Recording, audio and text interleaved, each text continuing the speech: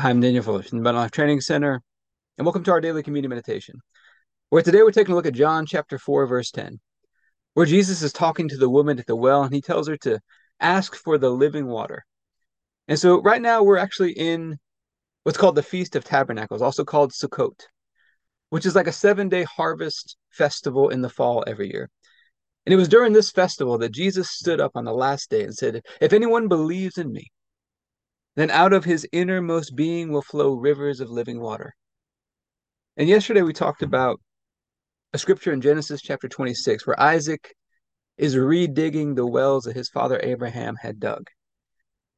And it's interesting, you look back in the original Hebrew language of those scriptures. It says that Isaac found living water. When he redug those wells, he found living water.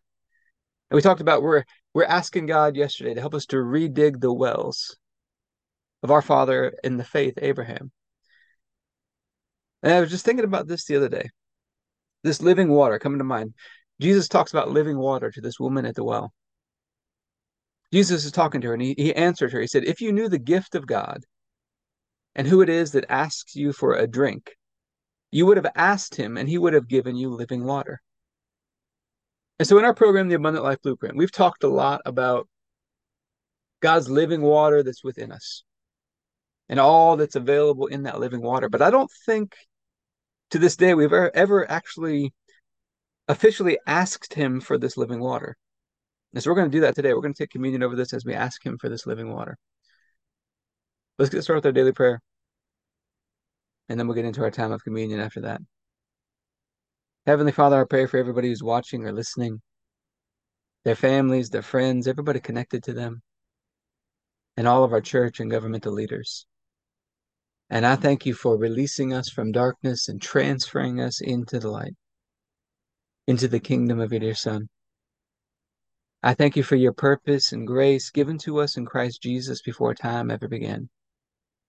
And that Jesus was struck down, he was smitten, bruised and pierced and crushed and destroyed, all so that you could be on our side, that you could be fighting for us. And I keep asking that you, the Father of glory, would give us the spirit of wisdom and revelation so that we would know you more and more. That the eyes of our hearts would be enlightened to know the hope to which you've called us and the riches of your glorious inheritance that is in us and the immeasurable greatness of your power to us who believe. The same power that you exercised in Christ when you raised him from the dead and you seated him at your right hand in heavenly places, far above all rule and authority and power and dominion and every name that is named, not only in this age, but also in the one to come. And you put all things under his feet and made him to be the head of the body, the fullness of him who fills all in all. And Father, I ask you to bless us and to make your face shine upon us. Let us find grace and favor in your eyes. Expand our borders and our territory. Expand our capacity to receive everything you've given us in Christ and to let it flow through us so that we do good and are a blessing to people all over the world. Send us opportunities to do good and be a blessing today. And help us make the most of those opportunities. Keep your hand on us and help us do today what's right and best in your eyes. And do it with peace and joy and confidence in you. And we ask you to stretch out your hand to heal and do signs and wonders and keep us from evil and pain. Through the mighty name of Jesus.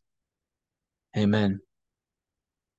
And Father, we're asking you today, Jesus, we're asking you for this living water that you've given us, that you've made available for us. We're asking for it today, officially. We're going to believe that we receive the moment that we take communion over this. And so we thank you the night Jesus was betrayed. He took the bread and he said, "This is my body broken for you.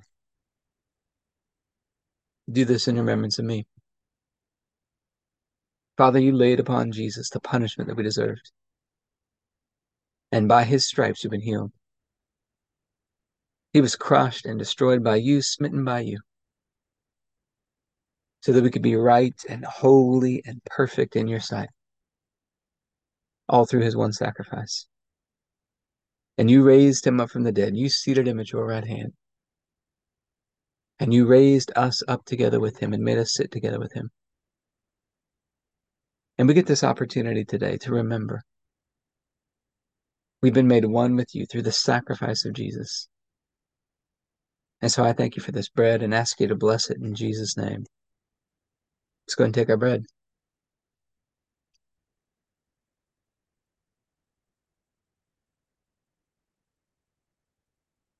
Then after supper, Jesus took the cup. And he said, "This is the cup of the new covenant in my blood, poured out for the forgiveness of sins for many." We get to have this covenant relationship with you, Father. And so I thank you for this cup and ask you to bless it in Jesus' name. Let's go and take our juice.